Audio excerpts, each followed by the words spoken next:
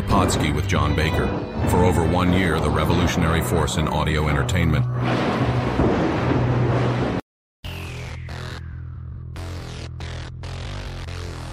Ooh, yeah! Brother, Let me talk to you! Freak out, freak out! I just had an out-of-body experience! The insane in the membrane! Brother, Yeah! And I'm here for only one reason, and that's to take it to the limit, yeah! somebody stop the damn man! I'm living on the edge. Who is your daddy?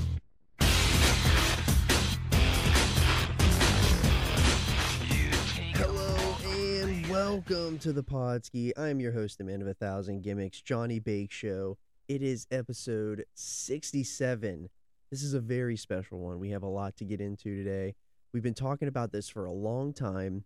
The Podski 100 is finally here. We're going to unveil the first 10 today, 100 through 91. So, we have some general disclaimers that we want to get out up front. That's going to be done by Justin Andretti, and then we're going to get into how we came up with each one of our lists, and that's going to be myself, Andretti, JC, and Mongoose, and then we're all going to come back together Kumbaya style, and we're going to go over 100 through 91. So I'm very fired up for this show. It should be very, very fun. It should be very good. This is going to be something that we're going to continue to do in 2 weeks after we get through. We got hot shots that we're going to be doing, so we got hot shots every other week until Thanksgiving when we get to Hot Shots of Mania. And then after that, we're going to continue zipping along with the whole list every week. So we're going to be doing 100 through 91 today.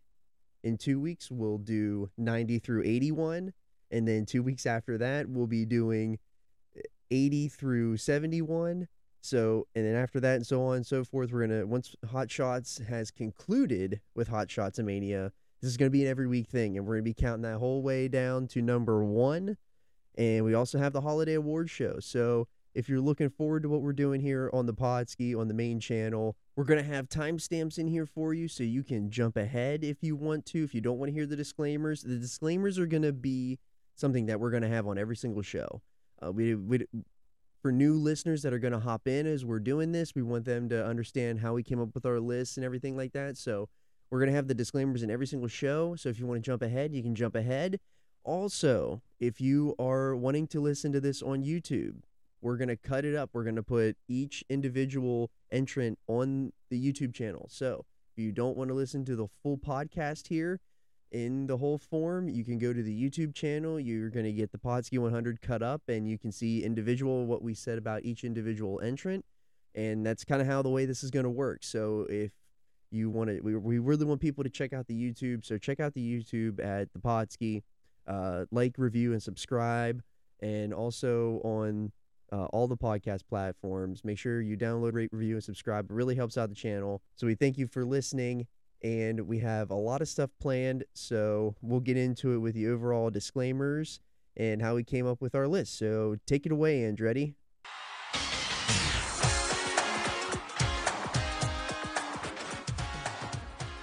The idea behind this was to do a kind of a Podski-wide event and try to get as many people involved in this that have been on the show as possible. And since all of us have so much different perspectives on things and have different a different outlook on different things and different generations and international talent and whatnot, I really wanted to pull this together and have a top 100. But there were some requirements around that. So we started the top 100 with Hogan beating the Iron Sheik in 1984, in January of 1984. And we used that as the starting point because everything after that is different than everything before it. That was the beginning of the very beginning of sports entertainment when Vincent Kennedy McMahon got his guy, Hulk Hogan, put the belt on Hulk Hogan. It started to transcend into WrestleMania 1 a year later, 2 years later, year and a half, whatever. To rock and wrestling is what it ended up becoming, right? Where it became a cultural sports entertainment phenomenon that took off from there. And that was a good benchmark, I thought, to use because everything that came before that was very different, very territory based. Vincent J. McMahon, when he had everything, it was even the WWF was a regional territory. And he probably would not have been super happy with what his son was planning on doing with sports entertainment. So that's a really good place to start, I thought. Now, what we also did not want to do is include people in this top 100 that had the bulk of their career, the prime of their career prior to Hogan beating the Iron Sheik. So there's a lot of people that we're going to give some acknowledgments to here that probably should not be included in this list, because here's a perfect example. To grade Jerry Lawler based on his WWF run post 84 is probably not very fair to him, right? To grade Harley Race on being the king and not the stuff he did before 84 is not very fair to him. So we decided to disclude those people from this list and start with everything right when Hogan won the belt in 84. We tried to also keep tag team guys off of this list. So if it was somebody who the bulk of their career was involved in tag teams, we tried not to include them. We tried to keep this just as singles. And we also didn't include women in this list either. And we're going to do a women's list in the future at some point, and probably tag teams too at some point. So we wanted to keep this just for men's singles with what we were doing. So we had 4 people come together to give a list of a top 100 on their own, and we gave everybody the individual freedom to come up with their own criteria of how they came to their list. So it was myself, it was Baker, JC, and Mongoose all came up with their own criteria that they're going to talk about how they came to the conclusion of the top 100 for themselves. So then once we had those top 100s from all 4 of us, we came together with a point system, and we gave everybody a number based on where they were in each individual list. So as an example, and this is just a number off the top of my head, if Shannon Moore, okay, was number 1 on somebody's list, they would get 100 points, okay? And if Jim the Anvil Neidhart was number 50 on somebody's list, they would get 50 points for that, right? And if in the number 100 person would get 1 point, right? So if that was Evan Courageous, right, at the bottom of the list, he's going to get 1 point from that. So where those people were at in everybody's 1 through 100, all 4 of us had a 1 through 100. We gave everybody points based on where they were in those 4 lists, okay? The most amount of points a person could possibly get would then be 400 points. So we took the top 100 points winners throughout the course of those 4 lists to create our combined list of 100.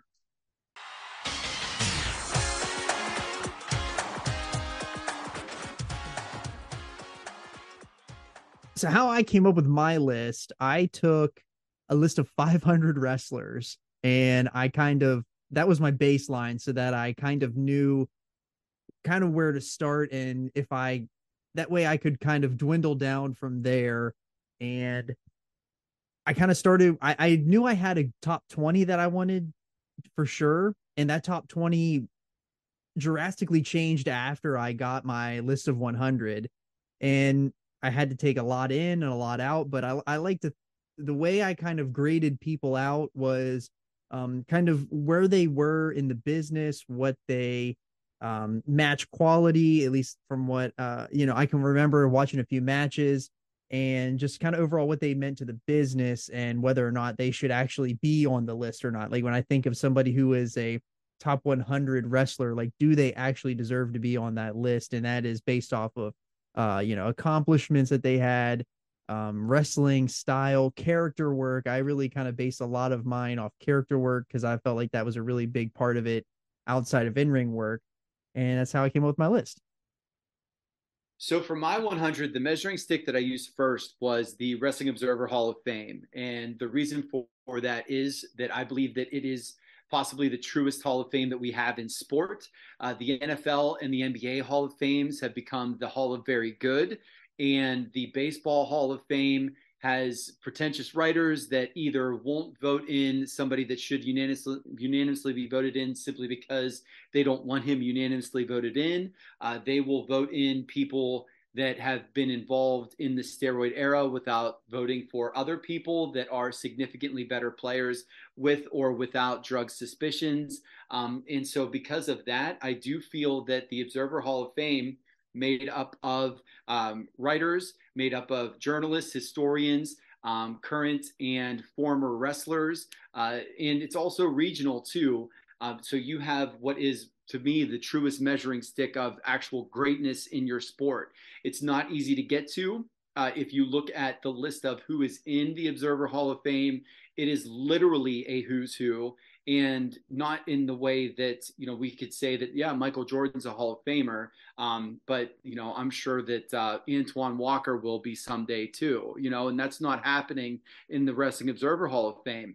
Edge isn't in there. CM Punk isn't in there, at least not yet. Same for Edge. Randy Orton's not in there. Jake the Snake Roberts isn't in there. There's a lot of people that you can look. Jim Hellwig isn't in there. There's a lot of people you can look up and down and say, oh, these are the greatest of all time, and they didn't cut the mustard.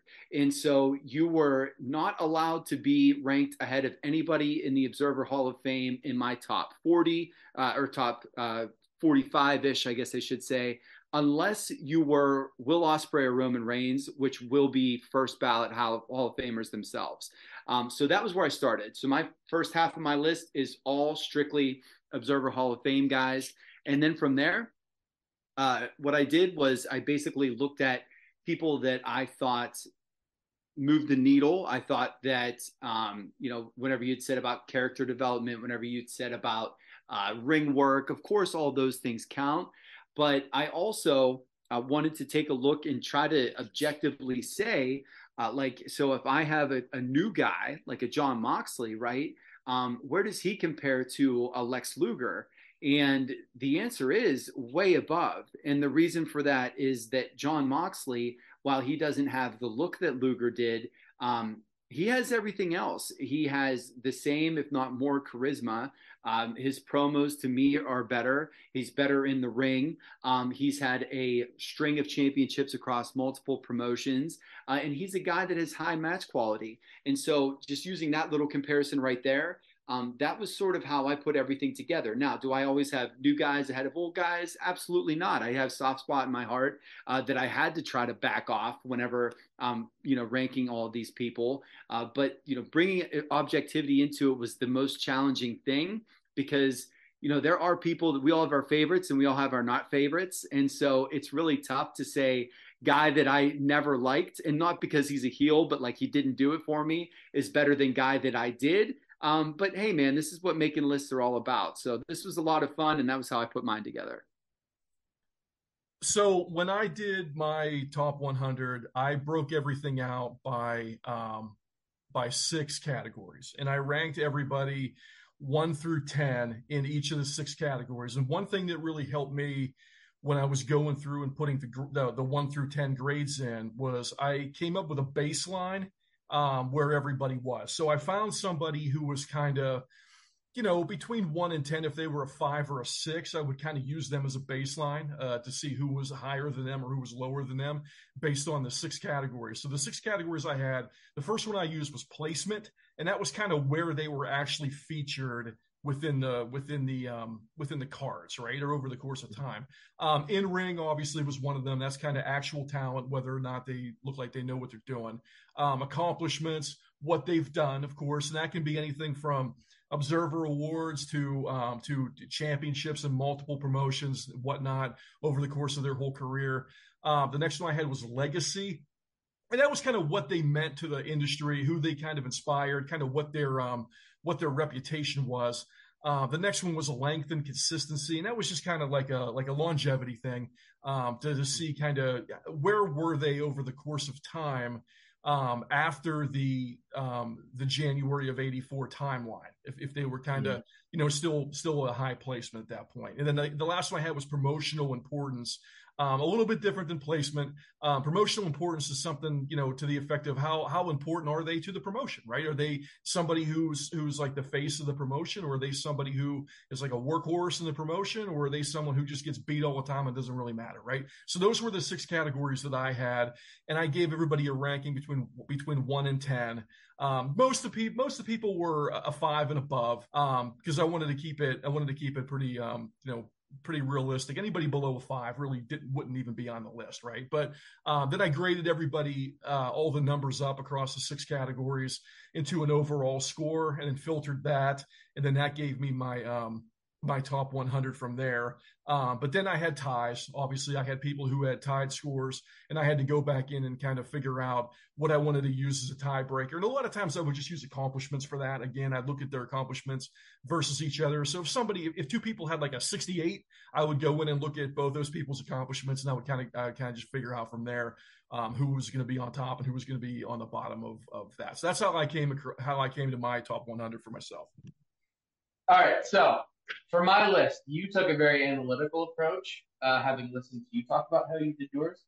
Mine was a little bit more organic, you being a little bit longer tenured of a fan than I am. I needed some help going through some names, so I looked up some general lists of, people they considered the top 100 of all time, 84, prior to 84, after 84.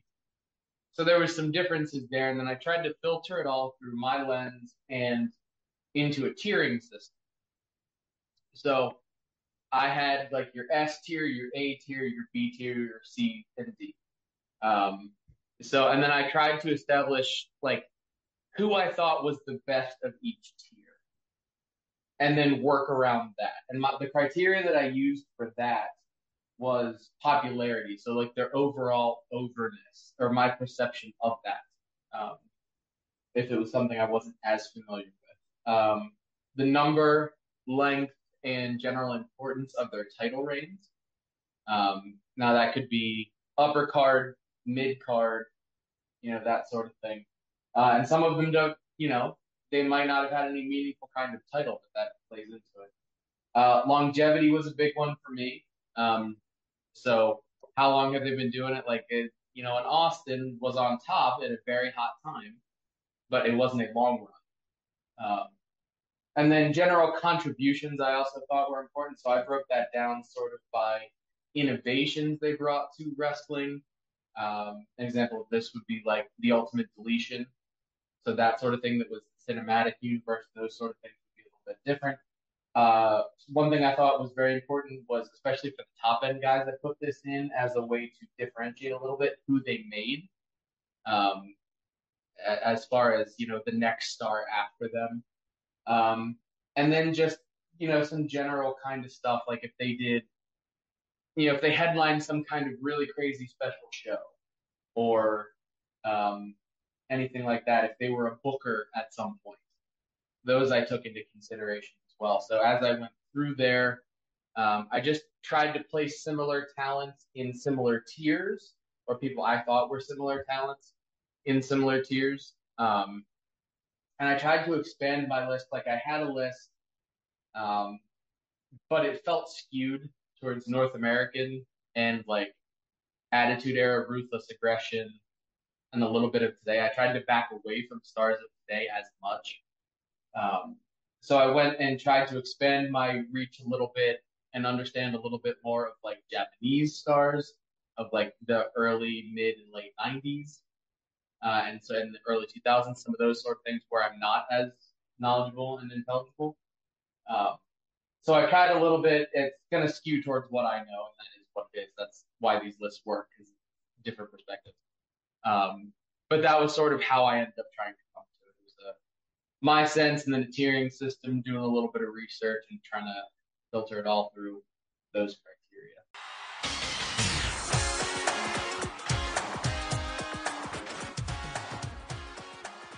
I'm super excited for this Podski 100. We have, like you had mentioned, we have acknowledgments. So do we want to go over some of these names that did not make it onto the list for various reasons, as they were prior to our cutoff date, or that they had a run kind of maybe later in their career that kind of doesn't really count? Yeah, I think we can go through a giant list of people that would probably make a number 100, a top 100 of all time.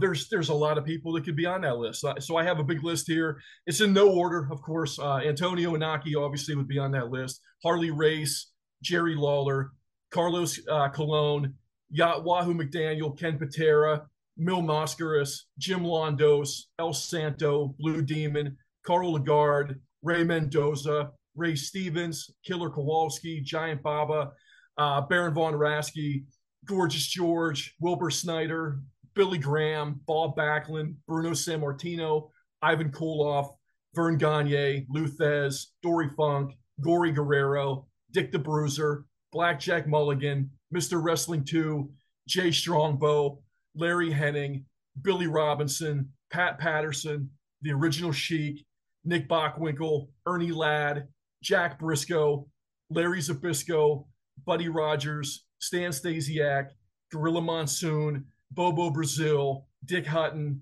Pat O'Connor, Ricky Dozen, Whipper Watson, Angelo Poffo, Don Eagle, Gene Kaniski, Antonino Rocca, Edouard Carpentier, Ed the Strangler Lewis. Now, look, there's going to be people that are not on that list that we just forgot in the moment that we would include in a top 100 of all time. But again, we started this with Hogan winning that belt against the Iron Sheik in January of 1984. Correct. And literally those names that are on there, those are some of the who's who of the wrestling business, like of all time. And, you know, we wanted to make sure they got their flowers. They were acknowledged. But yeah, you got anything, Mongoose, you want to say before we hop into our list? Andrea, did you say Pampero Firpo? No, but we need to. There we go. That was it.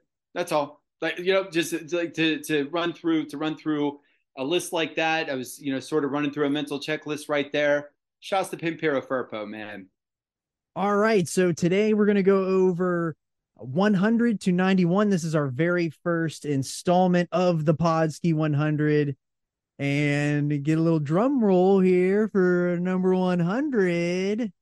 And it is Sergeant Slaughter. He came in with 49 points. JC gave him the most love. He was number 52 on JC's list. And what a way to start us off here. Sergeant Slaughter, at least from my deepest memories of Sergeant Slaughter, has got to be WrestleMania 7 and all of that build with Hogan. But let's say you guys, what do you guys think about old Sergeant?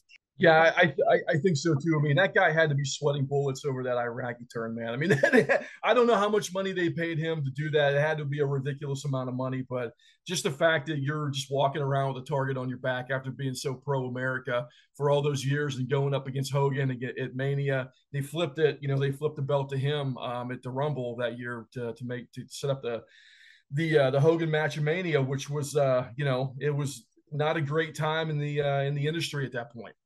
Yeah, and I, you know, with that Hogan and Slaughter match, interesting that Slaughter makes this list because I, growing up, had a handful of VHS tapes that were the. Do you remember and you wouldn't, John, because you weren't born yet, but Andretti, do you remember the compilation VHSs that you would get, the Coliseum video ones? Oh, absolutely. And so one of mine was WrestleMania's Greatest Moments. And I watched 1,000 times Hulk Hogan giving Slaughter the leg drop with that Iraqi flag draped over top of him or whatever. And I didn't see that Mania live. You know, that was a year before that I started to really, really get secondhand tapes and everything. But that memory is huge for me. The Sergeant Slaughter Hasbro, that was one of my initial, you know, probably 20, 30 guys that formed the Fed. And the one thing about Sergeant Slaughter is that I always coveted the G.I. Joe. And even though I wasn't a G.I. Joe collector, because he was a wrestler, that my friends that had it, I was always uber jealous of it. And so kudos to him for being a cultural icon in that sense, man. You had the cartoon, you had the you know, that G.I. Joe figure is great. And then he was able to, you know, after that whole Iraqi, what was the face turn? Was it before that 8-man tag or was it after the 8-man tag? I specifically remember him being a huge baby face in an 8-man tag that might have been like a SummerSlam. I don't think it was a Survivor Series, but you know what, the turn had to be before then, because he was on a team with like Tito Santana and like everybody that was as white meat as they come. Virgil, I almost guarantee you Virgil's on that team. And so, those are my young Sergeant Slaughter memories. And then character work, man. Look, dude, he was great as a commish. He was great. And I absolutely loved him being in that Stooge Brigade. So, good on him for all that. And I think too, it's such an iconic character when you think about that golden era of the '80s with WWF. I mean, hats off to that guy, man. I mean, he really created such a long time memorable character that almost everybody knows who Sergeant Slaughter is, right? I mean, he's got to be in the top 10. He's probably the top 10 of people that everybody kind of knows who Sergeant Slaughter is. But, he's a guy that had a figure in every major line, right? I mean, he had the LJN, he had the Hasbro, he had the Commissioner in the Bone Cruncher era, he had Elites. I mean, that's a pretty impressive thing to do. I mean, everybody remembers the turn, right? The Iraqi turn. That's the first thing everybody's going to think of. But that Rumble match in '91 with the Ultimate Warrior. I mean, on paper, it probably doesn't sound like the greatest match in the world. I mean, and look, it's not a 5-star classic by any means. That match is better than people give it credit for, and I do encourage people to go back and check that out. I found that 8-man tag. It was WrestleMania 8, so it was the next year, and he teamed with Duggan, Virgil, and the Big Boss Man versus the Nasty Boys, the Mountie, and the Repo Man. Oh my gosh. I hope all of them are on the rest. So as heel in his face as it could possibly be. Not just did they turn Slaughter face, they put him with the faciest faces versus the heeliest heels. Do you know what I'm saying? So, and I'm fairly certain that Slaughter gets the win in that one. I might be mistaken, but I think somebody gets the Cobra Clutch. I'm sure they did. Yeah. and if it wasn't the finish, it was after the bell. You know what I mean? He gave him the old one after the bell to pop the crowd. If you're looking for a Sergeant Slaughter match that's kind of when he was a baby face right in that era, he takes on the Iron Sheik in a boot camp match in June of 1984. That match is on YouTube, and those guys kill each other.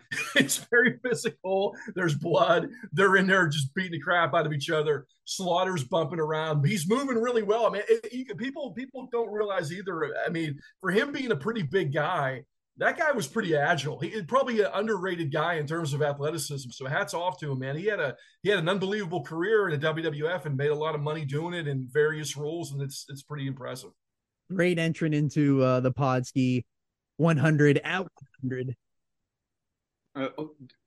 Do want to note really quick that his most famed match, I believe, is pre-cutoff, but if it's not, it's close. And I've never seen it, but I've heard a million things about it, is that he has like a street fight or an alley fight or something against Pat Patterson that's supposed to be the thing of legend. So maybe add that to your weekend watch list. Sure. I think that looking at that now, I haven't really been into figure collecting for a little while because we moved into a house and it's been, expensive to do those things. But, with the, I really do think that the Slaughter LJN in good condition is probably my grail piece at this point as a collector. And I can honestly say that. Yeah. The one thing I wanted to put over is the Elite that came out, or the Ultimate that came out a couple years ago, that was the San Diego Comic-Con exclusive. I have that one in the collection. It's one of the best Ultimates that they've ever done. The only thing I wish that was different about it is that it had the double jointed elbows, but I absolutely love that figure. What a great character, man. Just for the way he jumped into that role and just owned every second of it and made it feel like it was a real thing. Just awesome. Hats off to him, man. Yes. Dude, he owned it so much that he kayfabed the country into thinking that he actually was a drill sergeant. Yes, that's how great. With no military service. It's so good. That's the crazy part, is that people found out and he was like almost disgraced by it. You know what I mean? Like, you're in a fake industry and he had to be disgraced by kayfabe and The thing about Slaughter too, man, is when you look at that golden age of the '80s with WWF, they've got so many awesome, defined, different characters that are in that company at the same time. And for Slaughter to still be one of those guys that stands out above almost everybody in people's memories and in pop culture is amazing. Absolutely agree. So when I was looking at my list and I was thinking of, my tiers and where I could put people in these tiers, um, the easiest one was thinking of like the top guys, Flair, Michaels, Hogan, Sting, those sorts of things. And then you start to filter down, and I obviously he's what kind of associated with Hogan, at least for my recollection of it. And I know he did some things before and had a match with Warrior that was high profile, that sort of thing.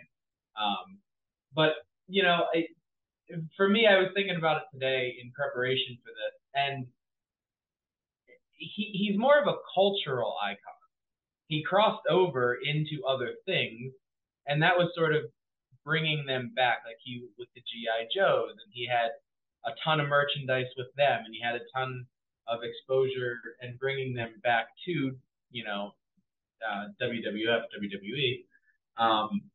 So, and you think about the toys, like that the LJN and things like that. That was so sort of that working, having enough of a background and being a good wrestler for the era and a character, more importantly, especially when you think about the I want my country back and the turn and all that stuff.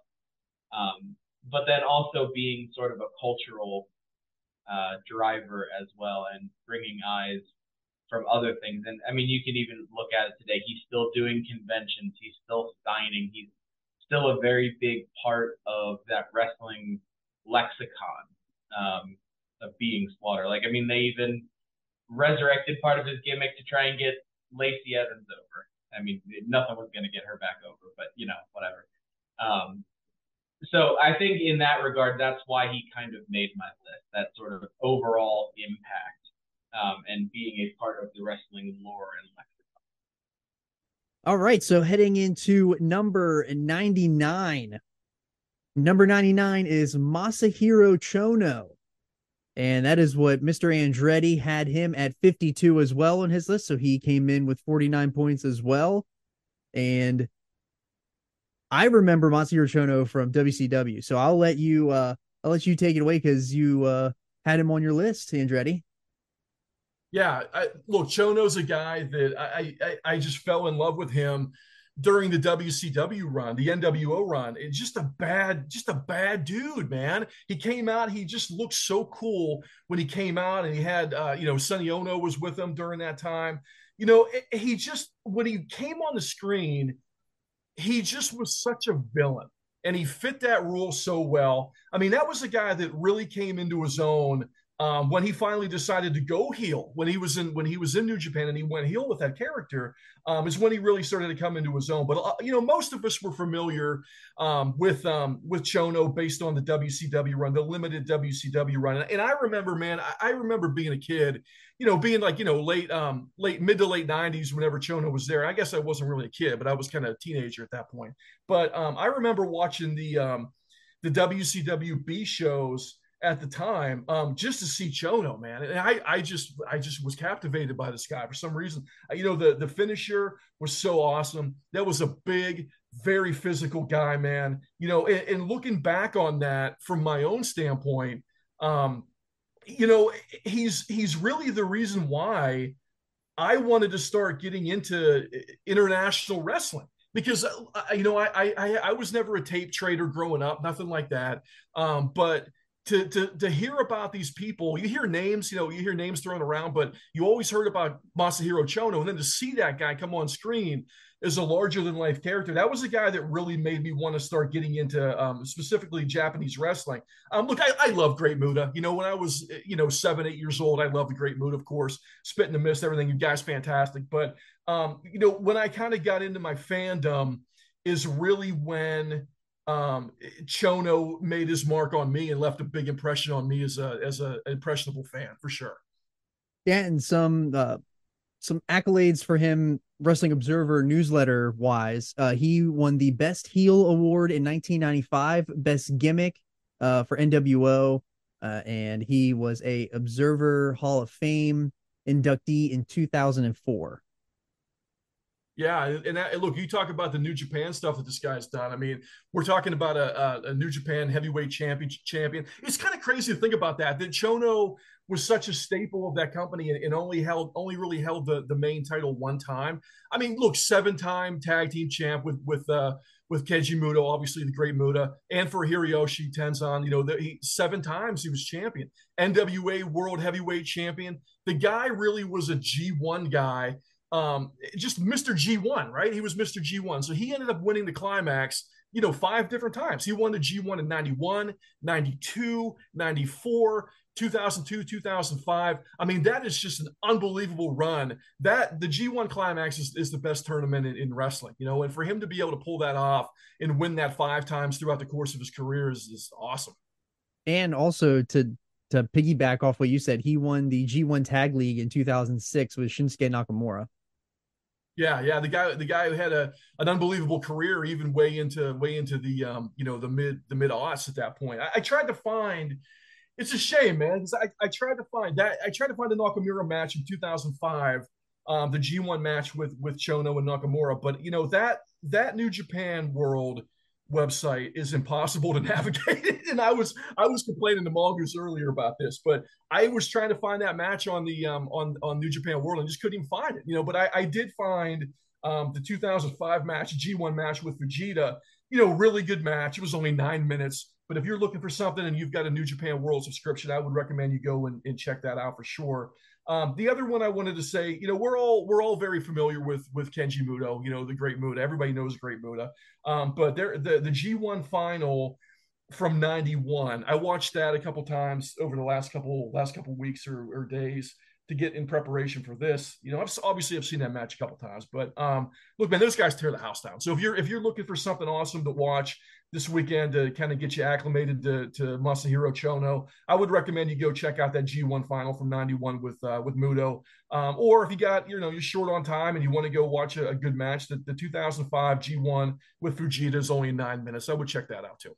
And I just want to, I should have added this to my initial disclaimers, but I will say now that Chono is one of these guys that fits into my cutoff was if I didn't see you, I didn't rank you. And it was only because I didn't want to rank you wrong. Does that make sense? And so Chono, to me, Sure. I know Chono versus Jericho from that first sold out show, right? The NWO, the all black and white, the Miss NWO pageant, all that other jazz. And so that's where I remember Chono, and I know he was an Observer Hall of Famer. Like, I saw all this stuff, but I didn't want to put him in somewhere when I only could ever really recall one match. Could I have done homework? Absolutely. Do I have a job, wife, and kid? Yeah. And the thing about it is it's the kid that takes up all the time. You know what I'm saying? Because once I start to watch something, if it doesn't have Judas or Adam Cole's song playing, then I'm watching Spirit Halloween walkthrough videos because she doesn't care about what I'm doing. So I didn't have a chance to give old Masahiro his due, but he deserves to be in the top 100. I'm glad he made it. All right, so we will move on to number 98 comes in with Rick Martel. The model Rick Martel comes in with 50 points, and he was on myself. He was on my list, and he was on Mongoose's list. So he came in at 84 on my list, and he came in at 68 on Mongoose's list. So look at Mongoose giving him the high rating. I'm ashamed of myself because he's one of my probably top 10 favorite guys.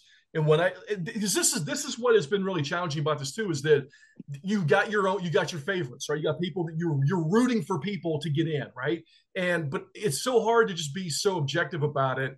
Mark, if we would have done a top 125, it would have covered everybody that I love, right? But we cut it off at 100, and there were people that I just had ahead of them that I just in my head couldn't justify it because I knew I was going to be a homer if I did. But I am so glad that you guys put him on those lists and he was able to sneak into the top 100.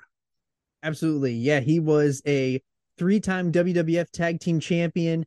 He was in the tag team tournament with Tom Zink in '87. He was also a WCW television champion. He was in Stampede Wrestling. He was kind of all over. So I am a huge fan of Rick Martel. One of the matches that I wanted to put over was one that we just talked about recently here on the show, was the one from SummerSlam '92 with Shawn Michaels, and I loved that match. Just I haven't personally, I haven't seen all of the model stuff, but after kind of seeing bits and pieces, it makes me just want to go back and watch so much more of him. And I just really felt that he deserved a place on the 100. Yeah, Mongoose, I know that SummerSlam match has got a big place in your heart, but that's one of my top. That's probably in my top 10. That's probably my top 10 favorite matches. Yeah, and so I have him so high for three reasons. The first one is the blindfold match. Dude, it's not a good match, but it's an iconic match, right? And so if you say blindfold match to a wrestling fan, they're gonna know what you're talking about. They have sacks over their head, they're doing the feeling it out. So it's iconic in that way. That SummerSlam feud with Shawn, where you couldn't punch each other in the face, and all of that around it was great. And the other reason, well, you know what, four reasons, because these three are WWF ones. The third one is that Tatanka feud, dude, where he sprayed arrogance at Tatanka's face and he started wearing the feathers around with his little, beret, was so great because that was in the midst of the Tatanka undefeated run. And, he really, really did a wonderful job of being this, like, not a final boss, but a level boss for Tatanka. And so when he got his comeuppance, it was great. And he made my top almost third because of the WCW run. Look, man, everybody thought he was done, and he was very, very good when he came back. Dude, that guy was fantastic. Yeah. into the late 90s. He was still one of the best workers in the world at that point. Yep. And so I would have been remiss in not putting him on there because when I think of wrestling, I think of those guys. And again, I gave my thing before that he wasn't top tier to me, but he was up there for the second tier, whenever I look at the tier 2 guys. And so the fact that he made it is all that I cared about. And so bless the child, Rick, you did it. I would say the WWE Hall of Fame is overdue for him. I mean, for a guy that was 3-time tag team champ, and was just such a great heel, upper mid card heel for them for a long time. It's a guy that should be in the WWE Hall of Fame. And I don't know what his relationship is with him though, because he had that one Legends figure that literally had the "I'm a model" thing on it, and that's worth $1 billion now. And I think that it's $1 billion because you ain't getting that. I don't know if he's going to be signing a Legends deal anytime soon, unless Jeremy Pradauer shakes him down in a urinal somewhere. So speaking of that WCW run that you mentioned, I mean, he did win the TV title at one point. He was WCW TV champion. Yes. And I did not have this match written down, but I remember him having a really good match with Booker T in the late 90s. That was on Nitro, I believe. That was fantastic. So if you're looking for a match there, go check that out. The other match I wanted to put over, obviously Martel was the AWA World Heavyweight Champion. I mean, I think most people know that, but I mean, I don't know how good AWA was at that point, but I watched the Hanson match last night. I found it on YouTube. It was from October of '85. No, actually, that's not right. It was from '85. It was from 1985. It was AWA Super Clash. They had it in an outdoor stadium, kind of the first like stadium stampede. Dude, that match is 5 minutes long. Him and Hanson are in the crowd. They're in the dugout. They're killing each other. There's plywood all over the ground. I mean, it's it's a mess. But Martel, fantastic worker, man. I mean, an unsung hero of pro wrestling for the last 25 years. I mean, actually more than that, probably 40 years at this point. But I mean, that shows you how old I am. I don't even know what year it is. I still think it's 2010. But it's awesome. What a great worker that guy was, heel and face for sure. No, the last thing I needed to say, because I got to my big feuds, and that one with Tatanka was the huge one because of those feathers hanging off his thing. But when I was a Ute, I got in a lot of trouble because the Boston Crab was a move that I was able to do to my 6-year-old sister whenever I was 8 or 9 years old, and so when well, yeah, right. And whenever I'd sit back on that thing, man, yeah, yep. I got hit with the slipper a couple of times. I would say that she deserved it then and probably deserves it now. Exactly, dude. Exactly, and I couldn't believe how easy it was once I was able to apply it. The sharpshooter took me a minute to figure out. The figure four was even tougher, but I'll tell you what, I won't name him just in case he's not a fan, but a former homie. He was. We were at the brother Abe's house as children, and I think we just went to a live concert, like All Over You, All Over Me live. You know what I'm talking about, from York. And we came home and we spent the night at his house. And before we went to school the next morning, I slapped the figure four on this kid, and he screamed bloody murder, man. I put it on him tight. And so that was whenever I found out that, like, yeah, you could stretch some ligaments that way. I was 11. I mean, who among us hasn't put a friend or a relative in the walls of Jericho, Boston Crab, etc.? That was Rick Martel. You were my gateway to putting submissions onto other people and making them feel real pain. Thank you, Rick Martel, for teaching the mongoose how to do that. Yeah, thank you, Martel, for doing it. All right, so number 97, coming in with 51 total points, we have Kevin Sullivan. He was on JC's list at 96, and he was pretty high on my list at 55. And I love me a little bit of the Taskmaster. The Three Faces of Fear versus the Dungeon of Doom, him doing all of that stuff. It's not saying that it's all good, not saying that it's Hall of Fame worthy stuff, but to me it's such good shit that I love it. And he just did so much good stuff. And the one thing, he was also booking at the time. I felt like I had to add points onto that. Just because he was booking and working at the same time. He's very well known for, some of the things that he did prior to our list. He was working with Dusty in Florida as learning how to get heat and all that. And he really brought that to WCW. And at least matches that, a match that I want to put out there is the one with that him and Chris Benoit beat the absolute living tar out of each other on that Bash each. I can't remember. Is that 96? They had a couple of those matches. Because there was one San Francisco death match from Super Brawl 97. Yeah, I know that the Bash at the Beach one was the one where they were actually hitting each other because of Nancy. So I personally love that. I thought it's fantastic. He maybe, you may think he's a little high on my list, but I just felt because he did the booking and the working at the same time, I had to give him a little bit of his due on that end. Varsity Club is great because it wasn't the Steiners, it was Rotunda and oh my gosh, Andretti, give me the other one. It was Rotunda, and because they were the varsity boys and he was the evil Satanist that was making them love the devil and not football. Oh my God, I'm on it. I got you, brother. And that was kind of where I was at too with it. I mean, obviously he played early with, in the Hogan era in WCW.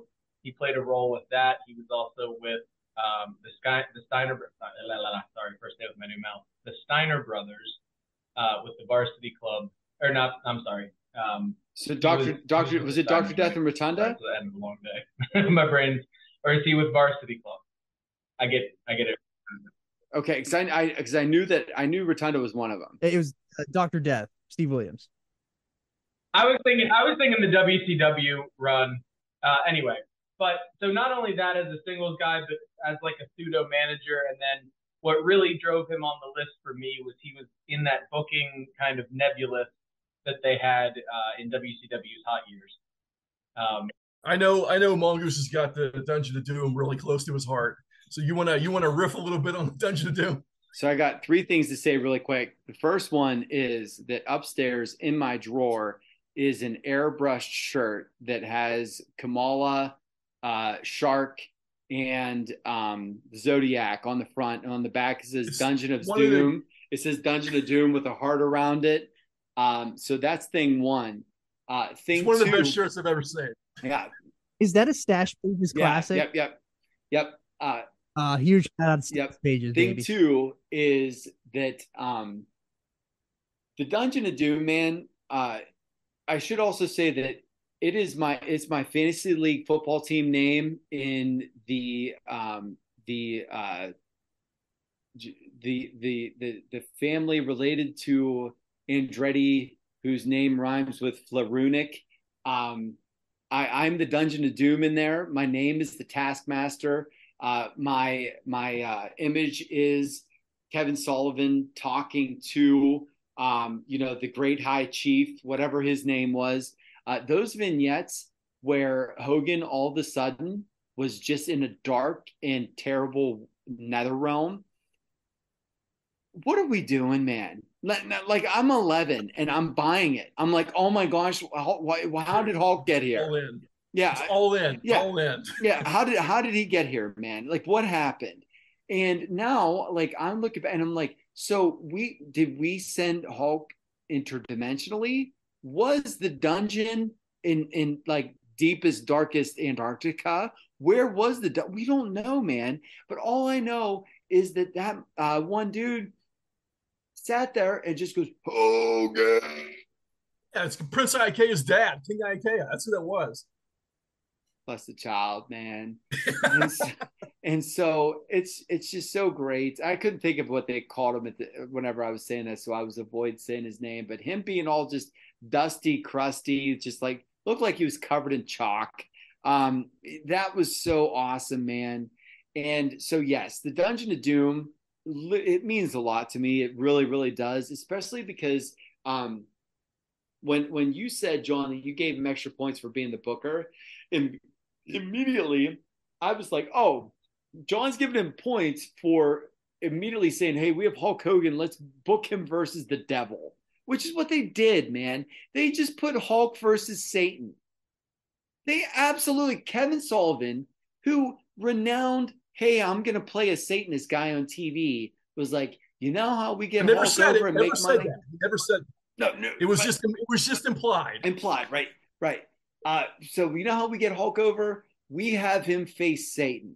And he went as far as to paint horns on his eyebrows. And for those reasons, man, I do have a lot of respect for Kevin Sullivan. He didn't make my 100 list. Talking about all this, maybe I should have had him in the top 30. Maybe I screwed up here. But the one match that everybody needs to see is the oh my gosh, it's Dungeon of Doom. Give me 1 second. Is it a War Games match on the Chamber of Horrors? I think that it's a War Games. Yeah, it's the War Games. It's the War Games, and I just want to make sure it's the War Games where all of the baby faces are dressed in fatigues and military stuff, and it's Hogan and it's Luger and it's Sting. So look, man, I don't even know if that match is good. I remembered it being one of the greatest things I ever saw, but it can't be. I can make it. I can play some. It can't hold up. But I'm telling you, if you want to smile and have a good time, it was. Let me go see what this War Games was. 95, Fall Brawl 95. There you go. So that's my recommendation. Go watch Fall Brawl 95 and have yourself a good time. I've got a couple notes here on matches that I watched over recently for Kevin Sullivan. So the San Francisco Death Match is Super Brawl '97. Amazing. I mean, they're all over the arena. There's a really great table spot where Jackie is laying on top of Kevin Sullivan on a table, and Benoit jumps off the top rope and crushes both of them, and the table doesn't break. It just kills both of them, and I laughed out loud at that. But there's a match. I am the table. Yeah, speaking of Fall Brawl, there's a Fall Brawl '94 loser leaves town match between him and Cactus Jack. I mean, look, man, Kevin Sullivan throws Cactus Jack off the top rope to a cement floor where the padding is removed, and then goes over and picks him up and body slams him on top of it again, which was unbelievable. And then later on, Cactus Jack tries to pile drive him on the cement, and Kevin Sullivan backdrops him onto the cement. And I'm just sitting here like, what the hell are we doing right now with this? The match I really want to bring up, this is unbelievable. I watched this last night for the first time, I think, ever. Starrcade '94, Kevin Sullivan versus Mr. T. Mr. T is wearing a referee outfit for some reason, and like an old-timey nightcap that is also striped like a referee shirt, right? I have no idea why that is. Like Ebenezer Scrooge. Like Ebenezer Scrooge. I love it. Like, dude, I love it certainly helps financially to be friends with the Hulkster at that point. That's how I like to picture my Mr. T is dressed like Ebenezer Scrooge about to meet the spirits. Dude, at one point, Mr. T is on the outside of the ring just laying on top of the cameraman for no reason. And the cameraman is just on his back holding the camera. And it's just unbelievable. I laughed out loud when I saw that. There's a part in that match where they're fighting on the outside. Kevin Sullivan leans back to hit Mr. T, and a fan in the front row grabs his hand to stop him from hitting Mr. T. And I popped to the freaking moon. And then Mr. T wins that match when Santa Claus interferes. And I'm not going to give you any more details than that. Santa Claus interfered in the match, and that was it. Wow. But I also want to say about that show, about that Starrcade '94. That show opens with Duggan and Vader, and also on that card, Alex Wrong and Triple H. Wow, dude. So I want to do one thing before we move on. I want to have a shout out to Leia Meow, who it's a perfect segue into our next number on this because she worked in ECW. But to fact check my own thoughts earlier, he was indeed with one of the Steiners in the Varsity Club when he first came to JCP. So he was working with with Rotunda and Rick Steiner.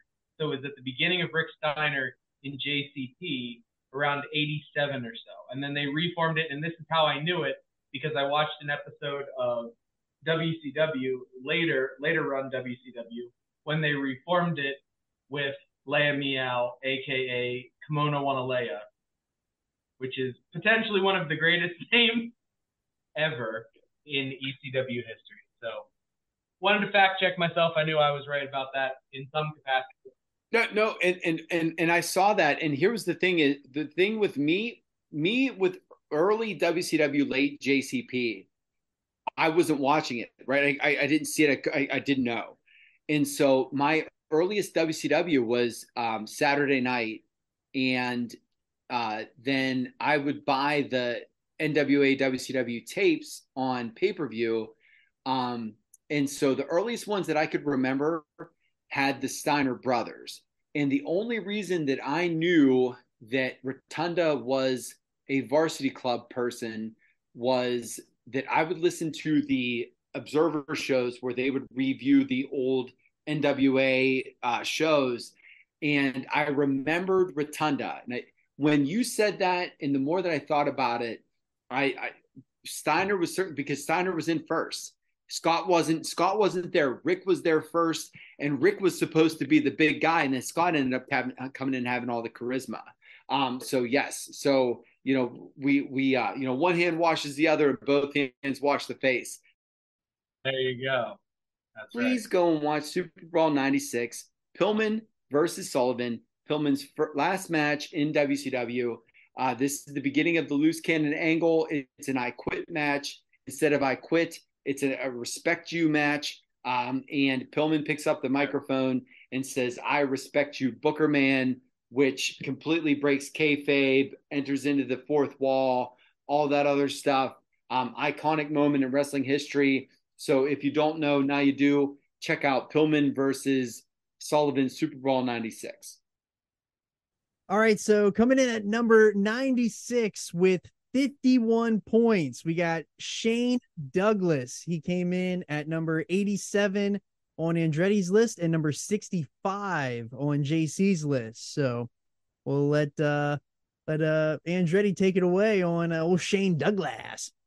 Boy, I can't say enough good stuff about Shane Douglas. He is one of my favorite guys of all time, and I'm really glad that somebody else voted for him too, and that we could get him in here on points, man. I mean, all-time favorite of mine, man. He's a big Pittsburgh guy.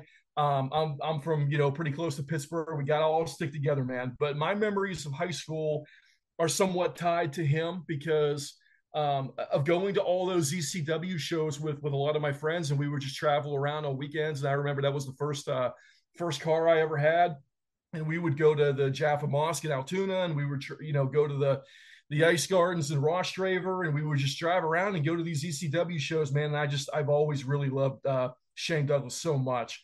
Like I said, man, big Pittsburgh guy, can't hate him on him for that. The dudes with attitudes were insane. They were coming out with skateboards and whatnot. It's an insane gimmick, but it was wonderful for the time, wonderful for what it was. Dean Douglas was a perfect gimmick for the time in the WWF.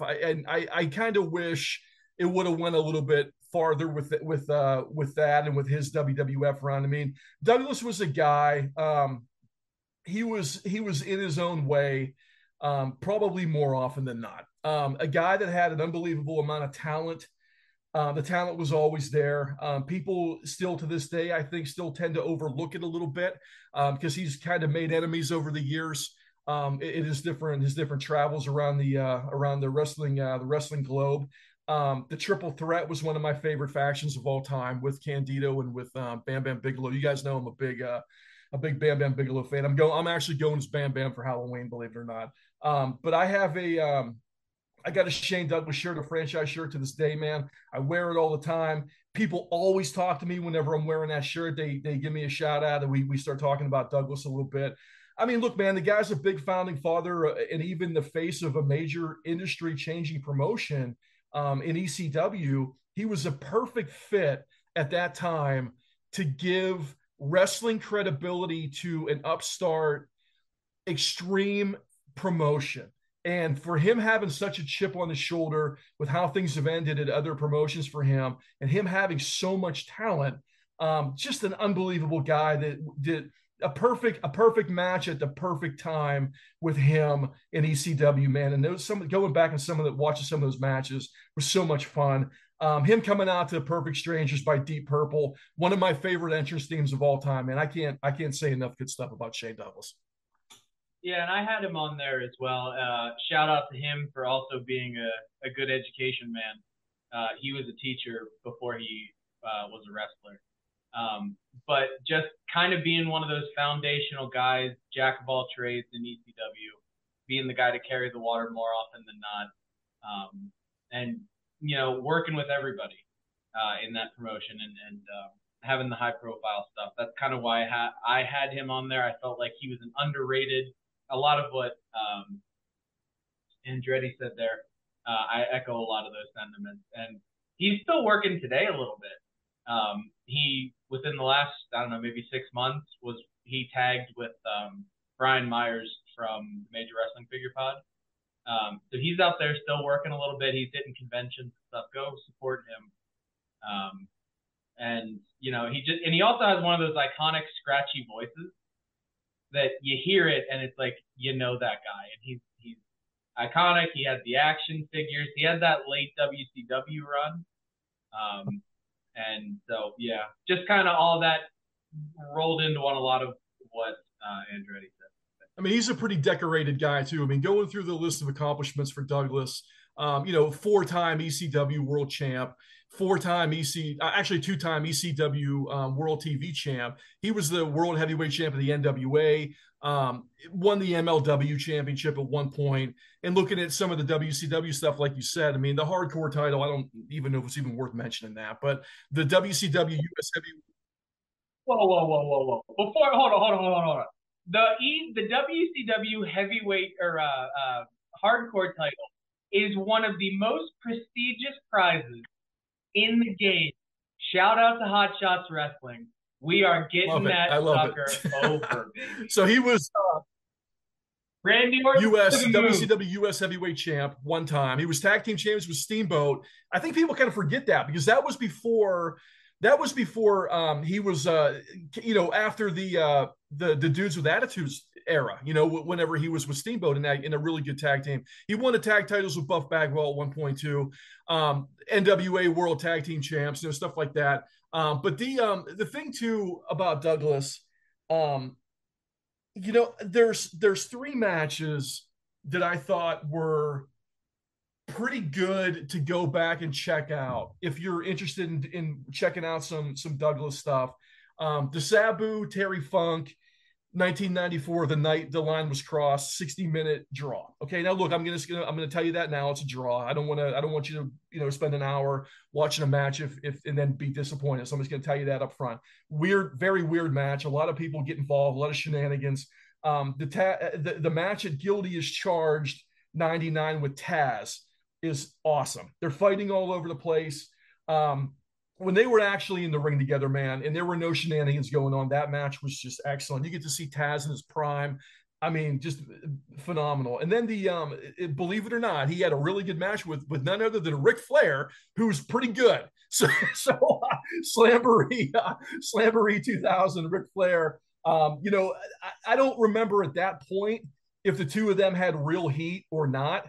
I know that Douglas felt very slighted by Flair years before that and had a big chip on his shoulder. I love the Shane Douglas gear here in this match, man, when he's wearing like the zigzag pattern on his trunks with the Pittsburgh colors.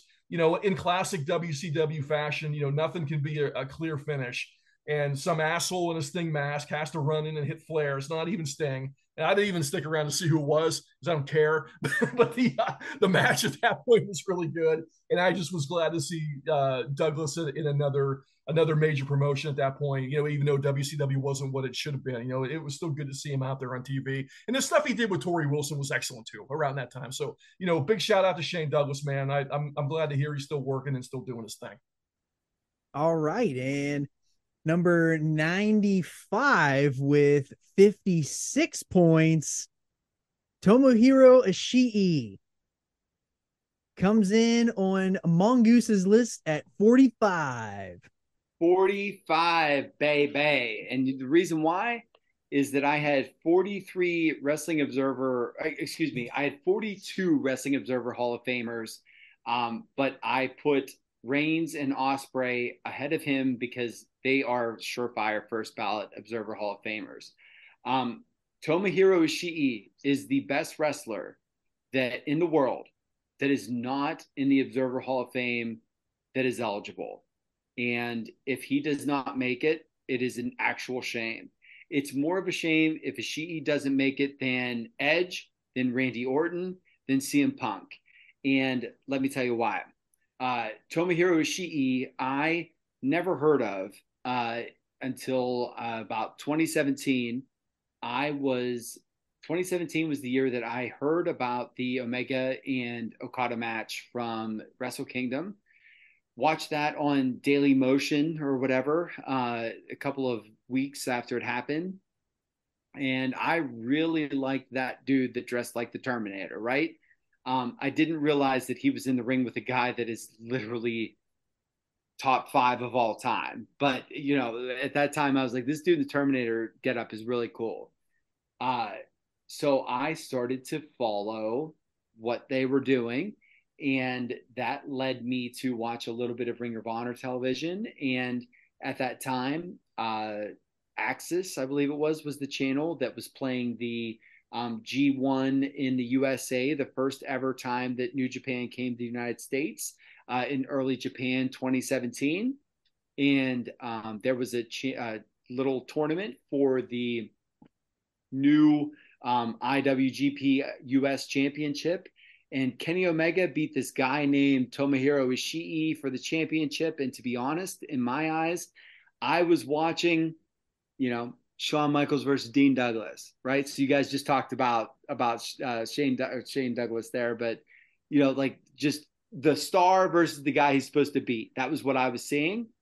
And so I didn't know Tomohiro Ishii. I was just like, okay, Japanese guy in the Japanese promotion, whatever. I was watching along then, and then the next year's G1, I watched that. That was the most watched G1 that I've seen as in terms of match volume. And Kenny versus Ishii, I turned on my laptop in the middle of the evening one day and started to watch, and I literally was slapping my dining room table like halfway through with near falls and stuff. These guys laying it into each other, V triggers and brain busters and forearms and everything else.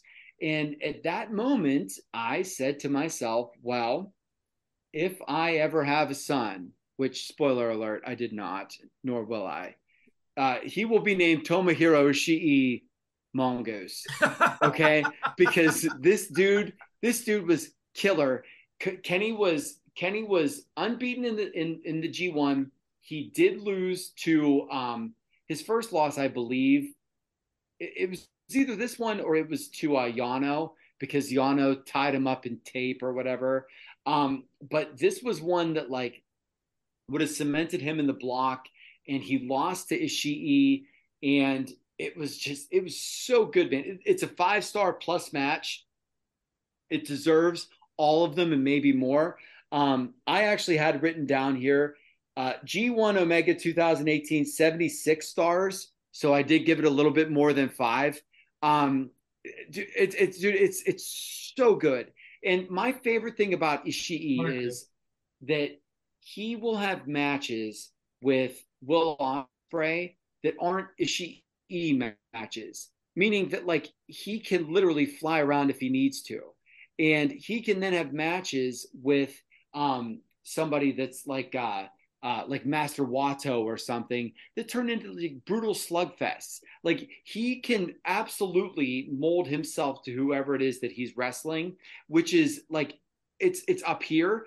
If you want to talk about like consistent 4-star match quality, there's nobody better than him. Well, there's a couple people better than him, but he's up there over the last 7 years. And the best thing about Ishii is that he's like 5'6", and he walks around like he's 6'8".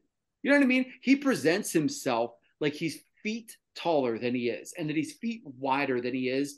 And that's presence, man. It's one thing to be, fueled up with gas and you can't even move or whatever and not be able to work. And it's another thing to be a small guy that is so impressive in what you do physically that people think you're way bigger than you are. So to me, dude, he's awesome. So bless the child, brother. Like my time I said that, but he deserves it. Yeah, I had some notes here too on Ishii. I don't think people realize, like you were saying, how many great matches this dude has had, even in just a short term recently. I know one of your, like you said, one of your favorite matches of all time, if not your favorite, was him and Omega. I went back and watched 3 matches of him just recently, and all 3 of them were from this year's G1 from 2023. That Kingston match is just that Kingston match is insane. The Henare match is great. The Finley match, I mean, as a tough and respected guy, man, that guy did a really good job making Finley look great. I did not have Ishii in my own top 100, but I wanted to say that I think that history is going to be really favorable to him. when it's all said and done, he's going to be a guy that people are going to look back. They're going to think is going to be just fantastic. And I wanted to say too, real quick, that when you think about the perfect example of kind of what a professional wrestler really is, I don't know if I can think of a better example than Ishii. When you of a professional wrestler, who's better? Who's a better example than that guy, man? For all the things that what you said, it's just so physical and good at presenting himself as a real threat to win, even though he doesn't win really all that much. Awesome, just awesome. Ishii is better Scott Hall.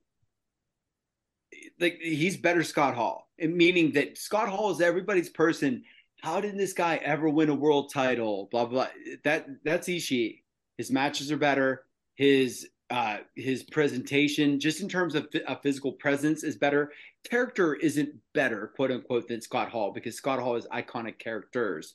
But to me, he's better working Scott Hall, because Scott Hall was able to put together. He had a 5-star match with Michaels, but then he was a consistent good match guy, right? Like, you're never going to see a bad Razor Ramon match or a bad Scott Hall match until, like, whatever, 1998.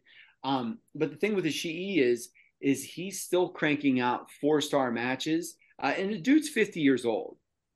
That's the other thing, is that he's doing all of this and he's very not young. And there should be a lot to be said for that.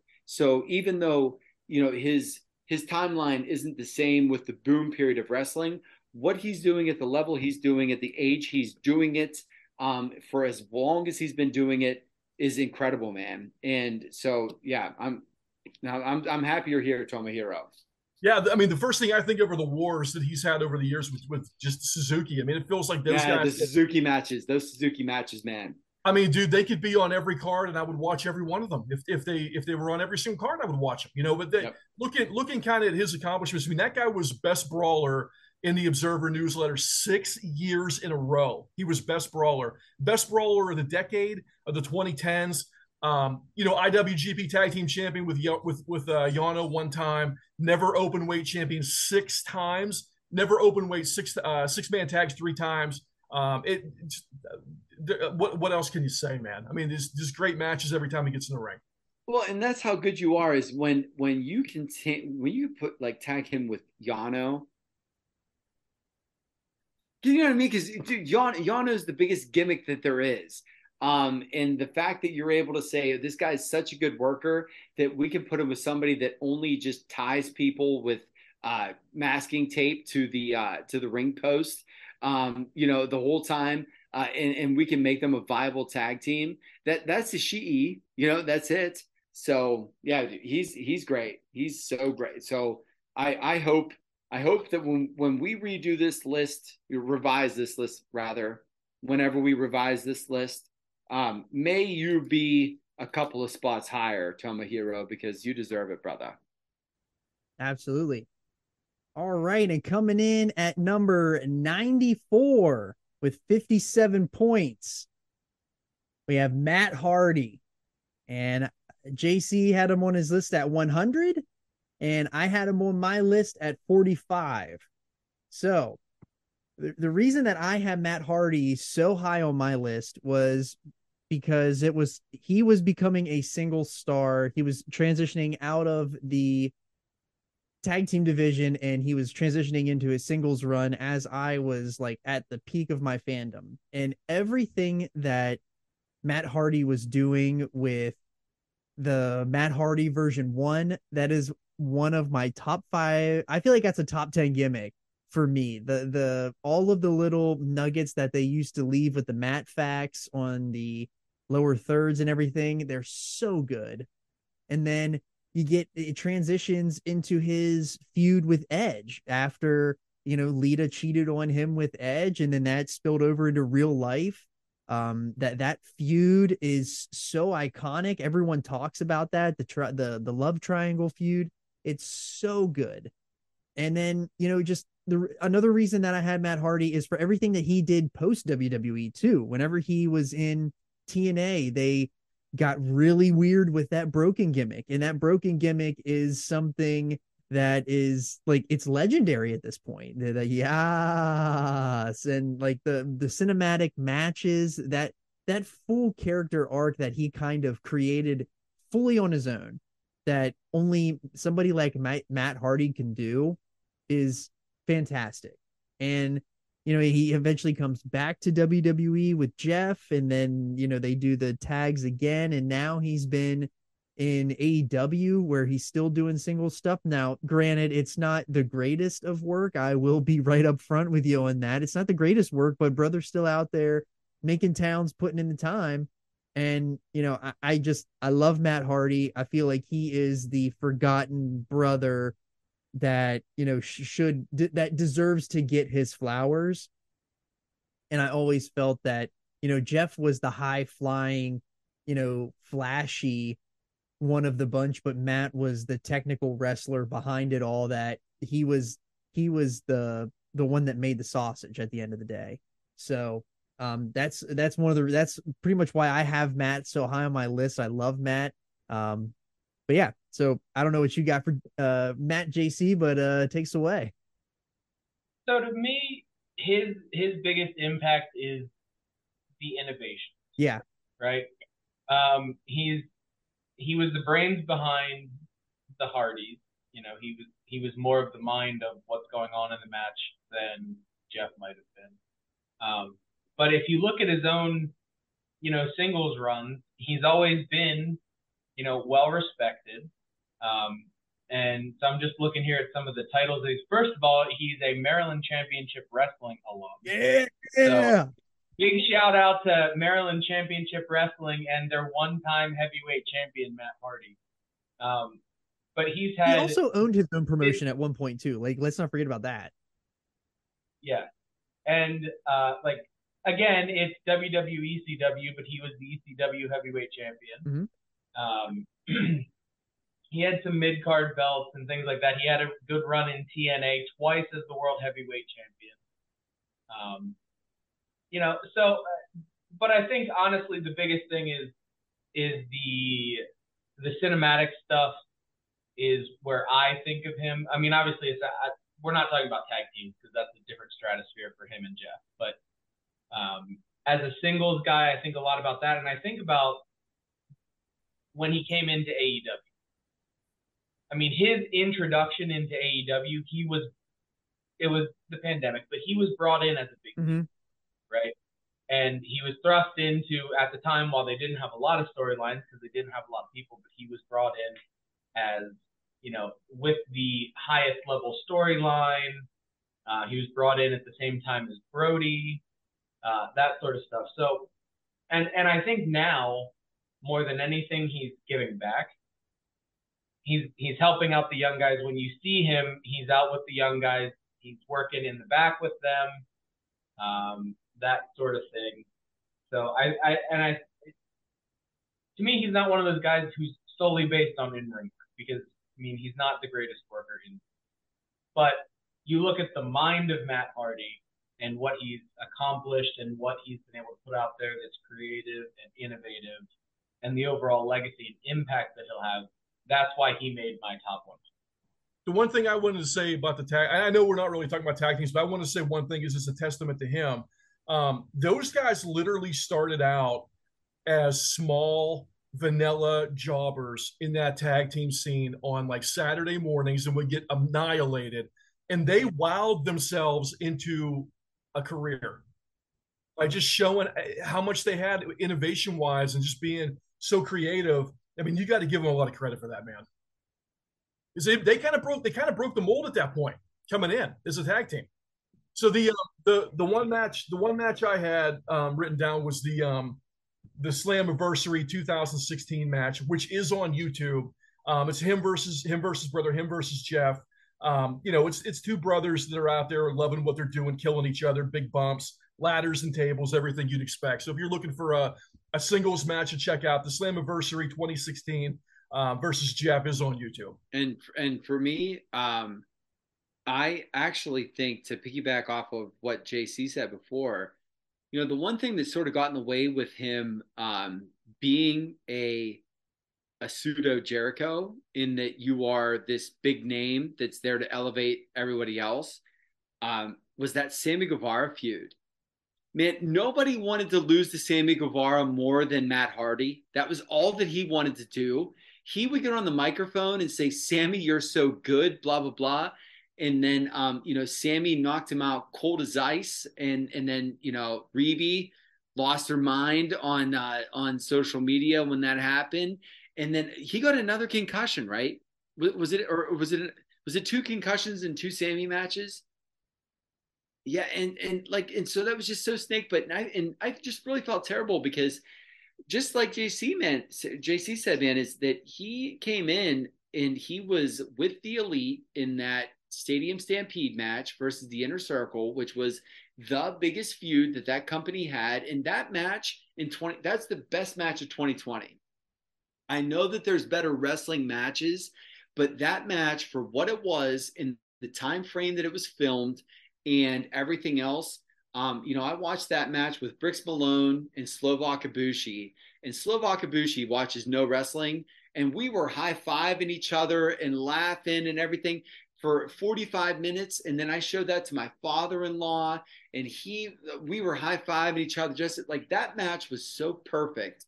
And they picked Matt Hardy for that for a specific reason. Like when he was going into the dunk tank and coming out as different iterations of himself, like that stuff's so good, man. It really is. And then what ended up happening was, I think that he sort of, got his legs cut off from under him when every time that he wrestled Sammy Guevara, he would get absolutely injured. And I think that for his own good, that they were like, Matt, like, we can't put you in high profile places because we want you to see 60. You know what I mean? Like, I think that was where that came from. And it stinks for him because, then he was in a much more reserved role. But just be ready for Hardy's versus Edge and Christian. Probably sometime around the New Year's Revolution show or whatever that's called. Mm-hmm. Hope so.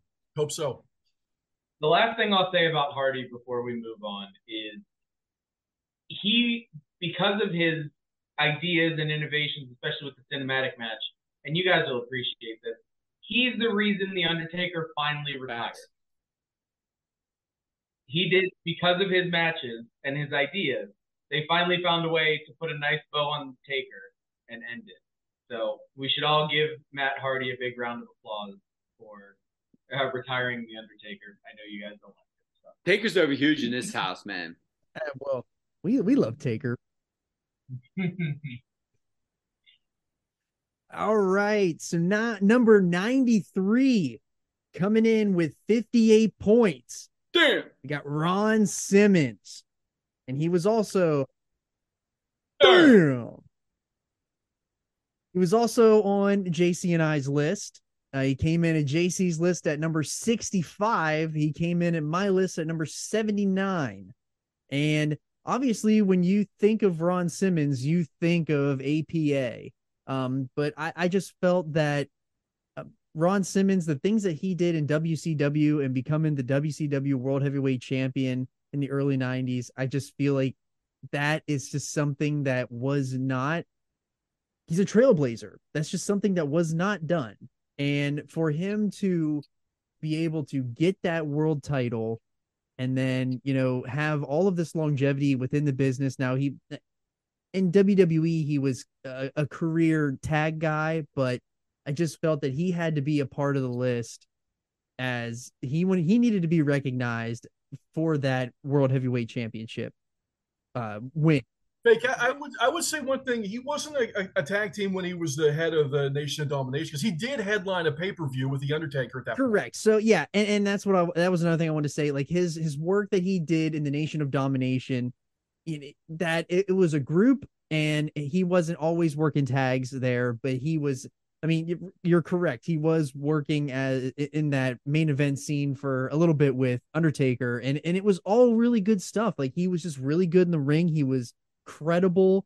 I mean, he played at Florida State. Like he's a very decorated athlete, and I just he has to make the list alone on all of those things. He was the hands down leader in a group that had The Rock in it.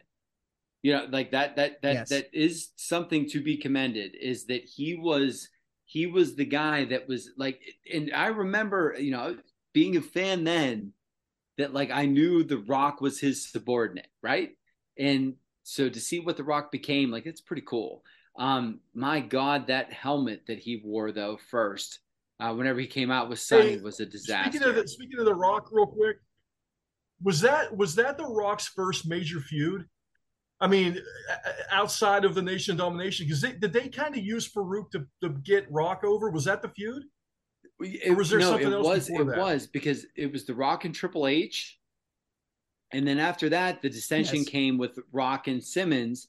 But then that was where Russo booked himself into 30 Years of Fame, where he booked that Survivor Series where The Rock did his turn.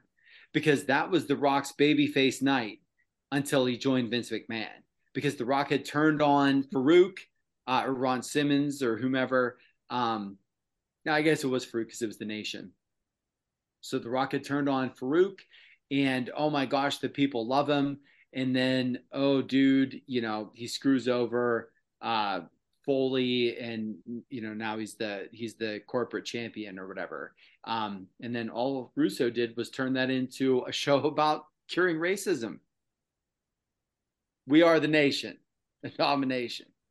Bless you, Vince.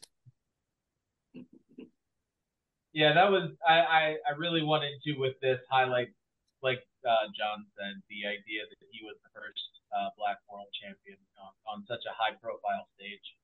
I think that really says something about him as a human, and him as someone that they could, put that on and give that distinction to. He was, by all accounts, he was always a very loyal and very hardworking guy. He didn't always, didn't need to be flashy, didn't always need to see it, but I think that cultural impact alone, if we put Matt Hardy for his innovations and his cultural impact and that sort of thing, I think Ron can go in there as well.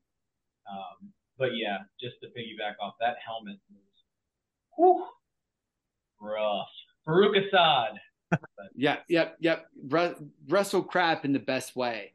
But I'll tell you what, man, that WCW Galoob figure. So what we did when I was kids, my gosh, hey, English, right?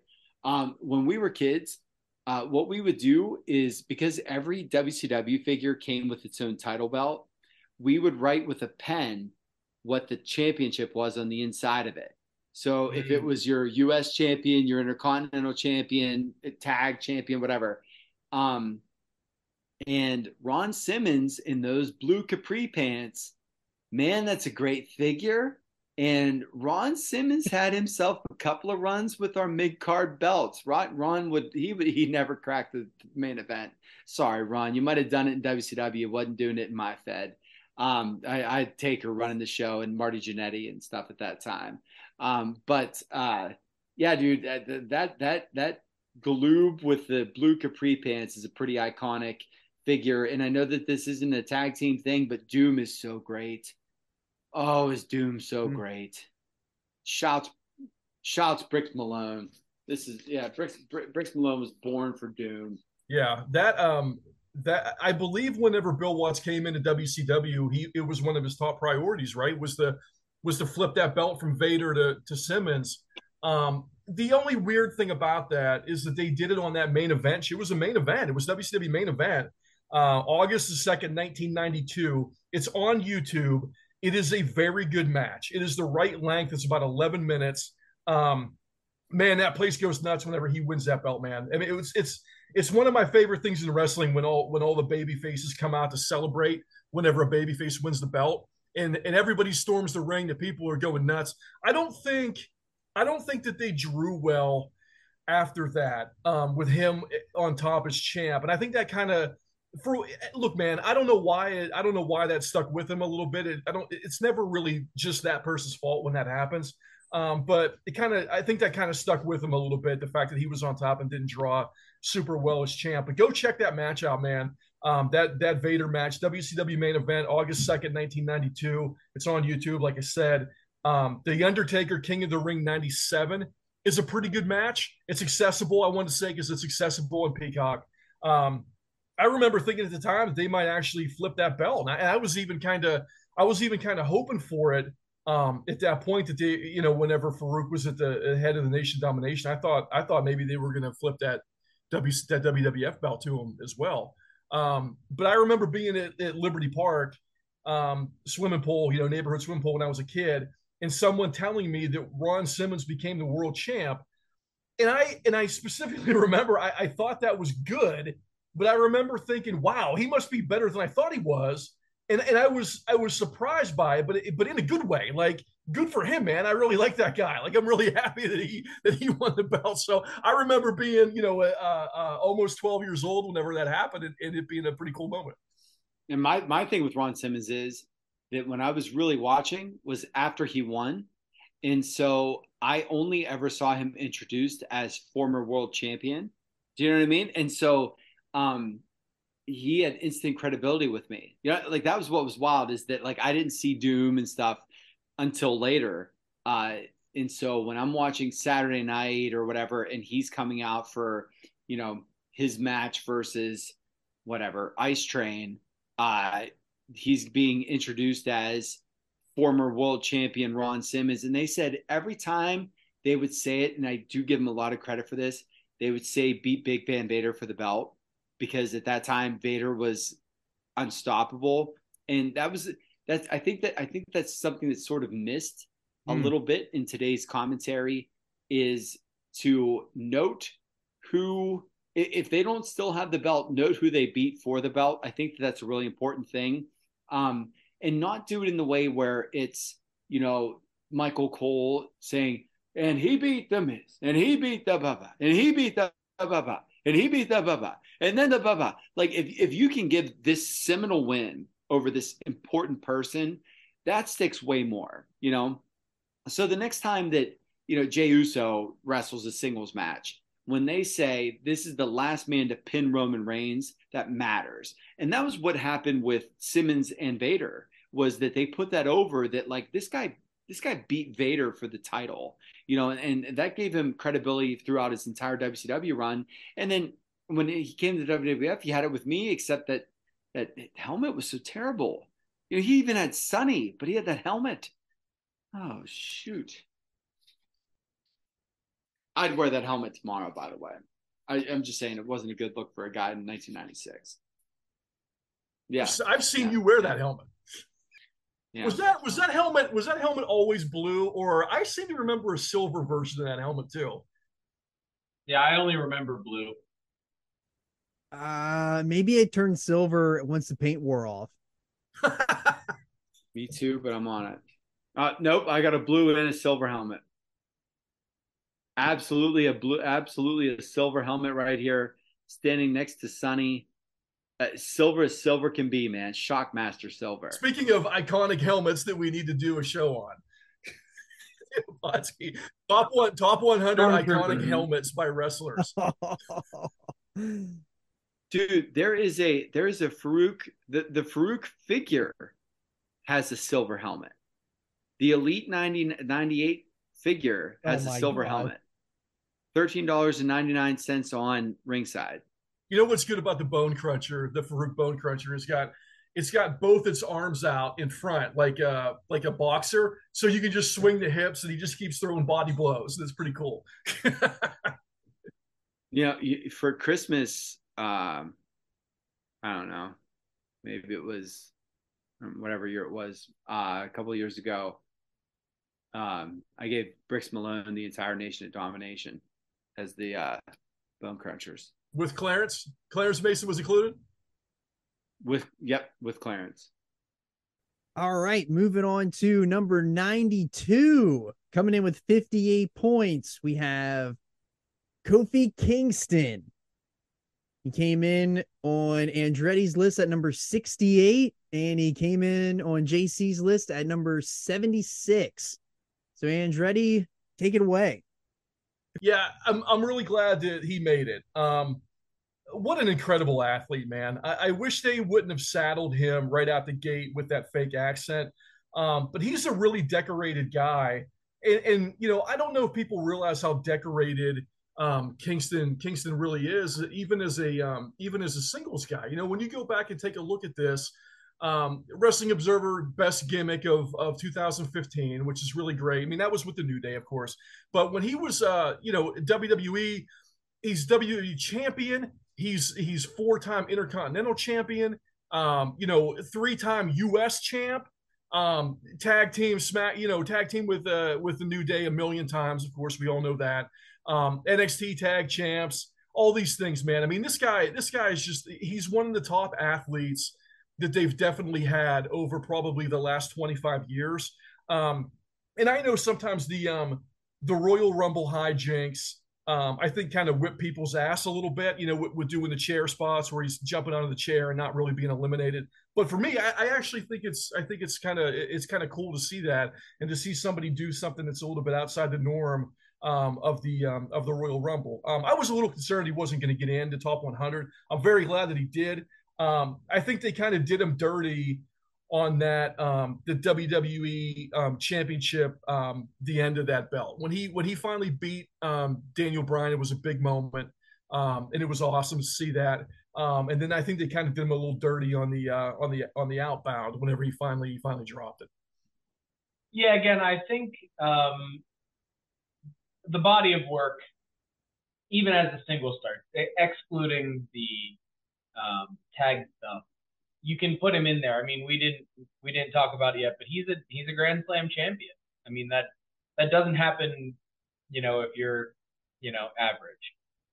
And I remember even not really being super interested in the WWE product at the time, but knowing that Kofi was champion and being interested in that. I think there's something to be said for there being, someone who exudes positivity and happiness as a draw. I mean, you see different guys who have different gimmicks and that sort of stuff, but there's something magnetic about him as a performer. And then again, sort of like with Ron Simmons, you have that extra bonus layer where he's an African-American champion and he can be a model for other people on top of being a top tier athlete and a Triple Crown winner and just a consistent performer, whatever he's asked to do. So that was sort of where I put him in there for that. And yeah, man, I'm a little bit newer of a fan than some of the other guys, but he really sticks out, even that Ruthless Aggression run. So yeah, I was consistency with that, I think, is a lot of it too. Yeah, I don't think we want to get too into the weeds with the tag team stuff, but I want to say this solely for this reason. When you talk about the top WWE tag team of all time, it's got to be either them or the Usos, right? I mean, New Day is so decorated and so beloved and sold so much merch. I mean, I would almost say that they're probably ahead of the Usos at that point. You can't argue. That would be the reason. That would be the reason that I didn't include Kofi. Is that even with Kofi Mania, I felt like Kofi Mania was a product strictly of the New Day. Do you know what I mean? And that was why I didn't have him personally. I'm not saying he doesn't belong on the list because look, man, he's great. But just what you said, them being such an iconic, and that the New Day is going to be something they talk about for years and years and years and years. And so for me, Kofi's a New Day guy that got hot because, like he would have stumbled himself into a run, had a hot match or two, and then there we go. And the fact that, they had Brock beat him in 8 seconds on the show that had 5 million viewers, and the debut SmackDown shows what they thought of him. But that's another story for another time. Right. Yeah, that's a shame. Thanks, Ben. There was there's a really good Raw match from May 31st, 2021 with McIntyre that if you're looking to check out a singles match, obviously the WrestleMania match with Mania 35 with Daniel Bryan's obviously great, 2019. But if you're looking for something to check out this weekend, it's not super long. The Drew McIntyre Raw match, May 31st, 2021. really good match, man. That's as good of a Raw match as you're possibly going to find. That was with the fans on the screens, and I, believe it or not, I actually kind of forgot about that already at this point. Those are memories I probably don't want to remember anymore of that, the COVID era. But like, man, go back, watch that match. It's him and McIntyre tore the house down on Raw, and it was a really fun match. All right. And our final entrant of the show coming in at number 91 with 61 points, LA Park. And he was on Mongoose's list coming in at 39. So we will let the Mongoose take it away. So here's the reason that I have LA Park this high is because, as I had said in my initial disclaimer, if you are Observer Hall of Fame, then you are above everybody else. And the reason why is that you have been vetted by people that know way more than I do. And LA Park is one of the people that made that. My first memories of LA Park were as La Parka in WCW in the late 90s. Was he in Revenge? Was he in Revenge, or was it the one afterwards? Oh man, that's a great question, because I know exactly what you're talking about. I can't remember. He's in one of those games. He's in one of those games, and he's great. And so like to come out, you play the electric or the air guitar on a chair. You're the chairman. All that stuff, dude. Like such a great gimmick at the time, and you think that he's so slapstick because of the way that he was sort of presented in that, cruiserweight hour in those Nitro days. And then you come to find out that he is a, very, very decorated Mexican wrestling, superstar. He was in a match whenever I was an Honor Club subscriber, whenever Ring of Honor had the Bucks and all those other guys. I heard over and over again that I needed to watch the Triple Mania show. There was a 4-way with him, with Pentagon, with Psycho Clown, and another fella. And I'll tell you what, man, it was a masky bloodbath. Spanish commentary the whole way through, like one of those things where you're just digging it. You're living in the environment and absorbing basically the way that it's meant to be, with the the homegrown commentary and everything else. Like nothing is made for you. You're sort of you have your glasses on through the eyes of the other people. And dude, that was a ball watching that match. Like I was very glad that I did. There was an iconic feud. And I believe that it was with Psycho Clown. And if I'm wrong, then I'm very sorry. But I know that there was a big either mask versus mask or mask versus hair match that LA Park was supposed to have with somebody. And this was going to be like the match of the century. And this was in 2020 or 2021. And so for him to be 15 years past his WCW run and to be able to have that kind of clout, and to make the Observer Hall of Fame, this is where I defer to people that know more than me. And the reason that he is rated so high, again, is that if you were in the Observer Hall of Fame for me, you're above everybody else on my list, because those people that vote know better than I. And so LA Park, you deserve it. Also, I have an LA Park mask upstairs. I cannot wear lucha masks. At first, the first one I wore was a Jushin Thunder Liger mask, actually. Scared the bejesus out of my baby mongoose. And so I wasn't allowed to wear that after a picture at Halloween whenever she was a newborn for her first Halloween. But my La Parka mask is still upstairs, waiting to be worn. If she ever lets me, I will. I will go in the full skeleton gear for Halloween. This year I will be Mario, and she'll be Princess Peach. So if I ever can get out of dressing like her, I'll be La Parka. So you mean that much to me, LA Park. There's actually a fantastic photo of that first All Out of myself in the Jushin Liger mask and Chig in the La Parka mask. Yeah. Yep. That exists. It's it. I have two lucha masks. I've got an El Santo mask, and I've got the I've got a LA Park mask too. Yeah. So it's funny that we both have that. I didn't know we both had that. It's awesome. The same thing I was saying about Chono earlier. I think a lot of us got into the lucha style based on those guys coming over to do the WCW run whenever the Mexican economy wasn't doing well, right? And La Parca was one of those guys that came in, just an unbelievable costume, so over the top. The guy had a chair. He's playing a chair like air guitar. He's dancing around like a maniac. He's standing on the chair doing a crazy dance. He's bashing people over the head with a chair. I mean, that was just like so awesome to see that. And that kind of, just like with Chono, that's what kind of got me into wanting to see a lot more of the international product. And I know the belts in Mexico are not they're really not treated the same way within the promotions as what they are in Japan or in the United States. But all that said, I mean, LA Park still the AAA champ. I mean, at one point, man, and that's a big deal. It's a big deal to be the face of the promotion, no matter where you're at, man. And that's really, really awesome. He's in the Observer Hall of Fame. Just such an iconic character when you think about that late 90s WCW, whenever they were really on fire, and that dude's out there just crushing people with chairs. I mean, so it's just so fun and so awesome, and everybody got into it so quick.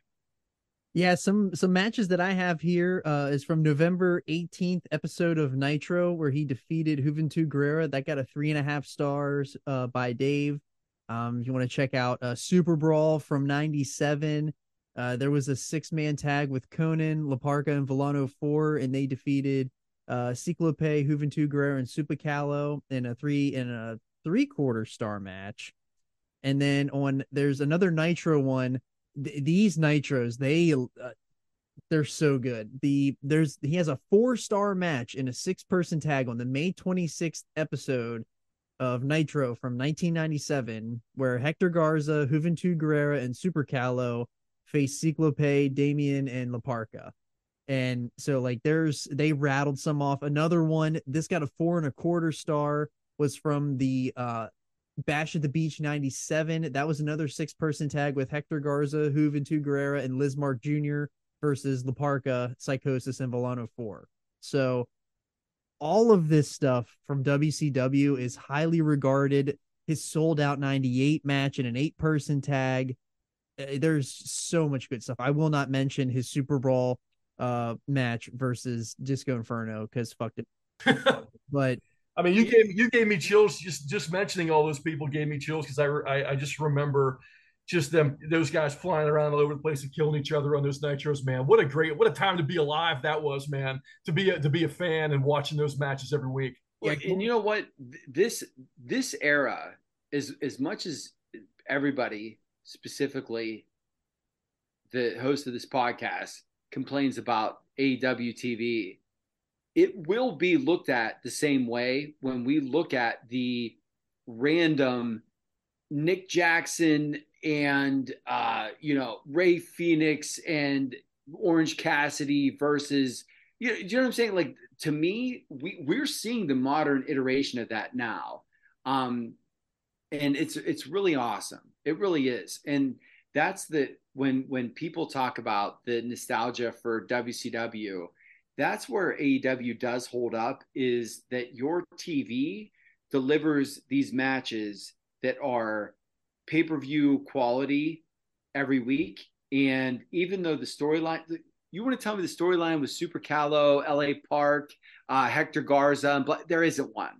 There's not. It doesn't exist. But you watch that match and you're going to say, wow, that was great. That's the way that these dynamites are going to be viewed, is that people are going to, in 20 years, look back and say, holy cow, wrestling TV then was something, wasn't it? They are, because we do see that every week. Even looking at the stuff that he's done recently, it's just amazing to think that this guy's still going and he's still killing it in the ring. I mean, even recently. And he looks terrible. Yeah, and he looks absolutely terrible. He does not look like anybody that should be able to do anything physical without immediately getting an IV and a oxygen mask. Yeah. But that Triple Mania show from a month and a half ago with him and Adonis. And Sam Adonis is really good, man. That's Corey Graves' brother. I don't know if you guys know that or not, but it's L.A. Park, Psycho Clown, Roosh, and Sam Adonis. You know, the Mass vs. Hair 4-way got rated really high. And then even before that, the Triple Mania, the Tijuana match from July, the same guys only in the tag. And that was a 4-way match at the August show, but then the July show, it was a tag team match. It went to a draw, which set up the August show, man. So I mean, you think about highly rated matches this guy has had, and even before that, I mean, the match was Blue Demon Jr., DMT Azul, and LA versus LA Park and Rouge, 4.5-star match from April, man. I mean, like we're talking about April, July, August of this year. We're talking about that, and this guy is still having killer matches versus matches that we were talking about from freaking Nitro from '96. I mean, it's amazing to think about that a guy that has a career that has extended that long and still just so entertaining and so good in the ring and just in there killing it, man. And with that, that is our first entrance into the Podski 100. That is 100 to 91. We got a long ways to go. We will be doing 90 through 81 here shortly. So if you like what we did here, stick around and you'll catch it on all the socials. You'll check it out wherever you get your podcast and on YouTube as well. Leave a comment if you like our list so far. If you enjoyed any matches, want to leave any comments, let them below and we'll get to them. And I got to thank Teddy Mongoose, Justin Andretti, and JC, the Podski dog, for hopping on here and doing this and putting your list together. This was pretty fun. I can't wait to see what we got for the rest of the list. Awesome, man. That was great. And thank you guys. No, thank you. Mutual Appreciation Society. And with that, we will see you next time on the Podski.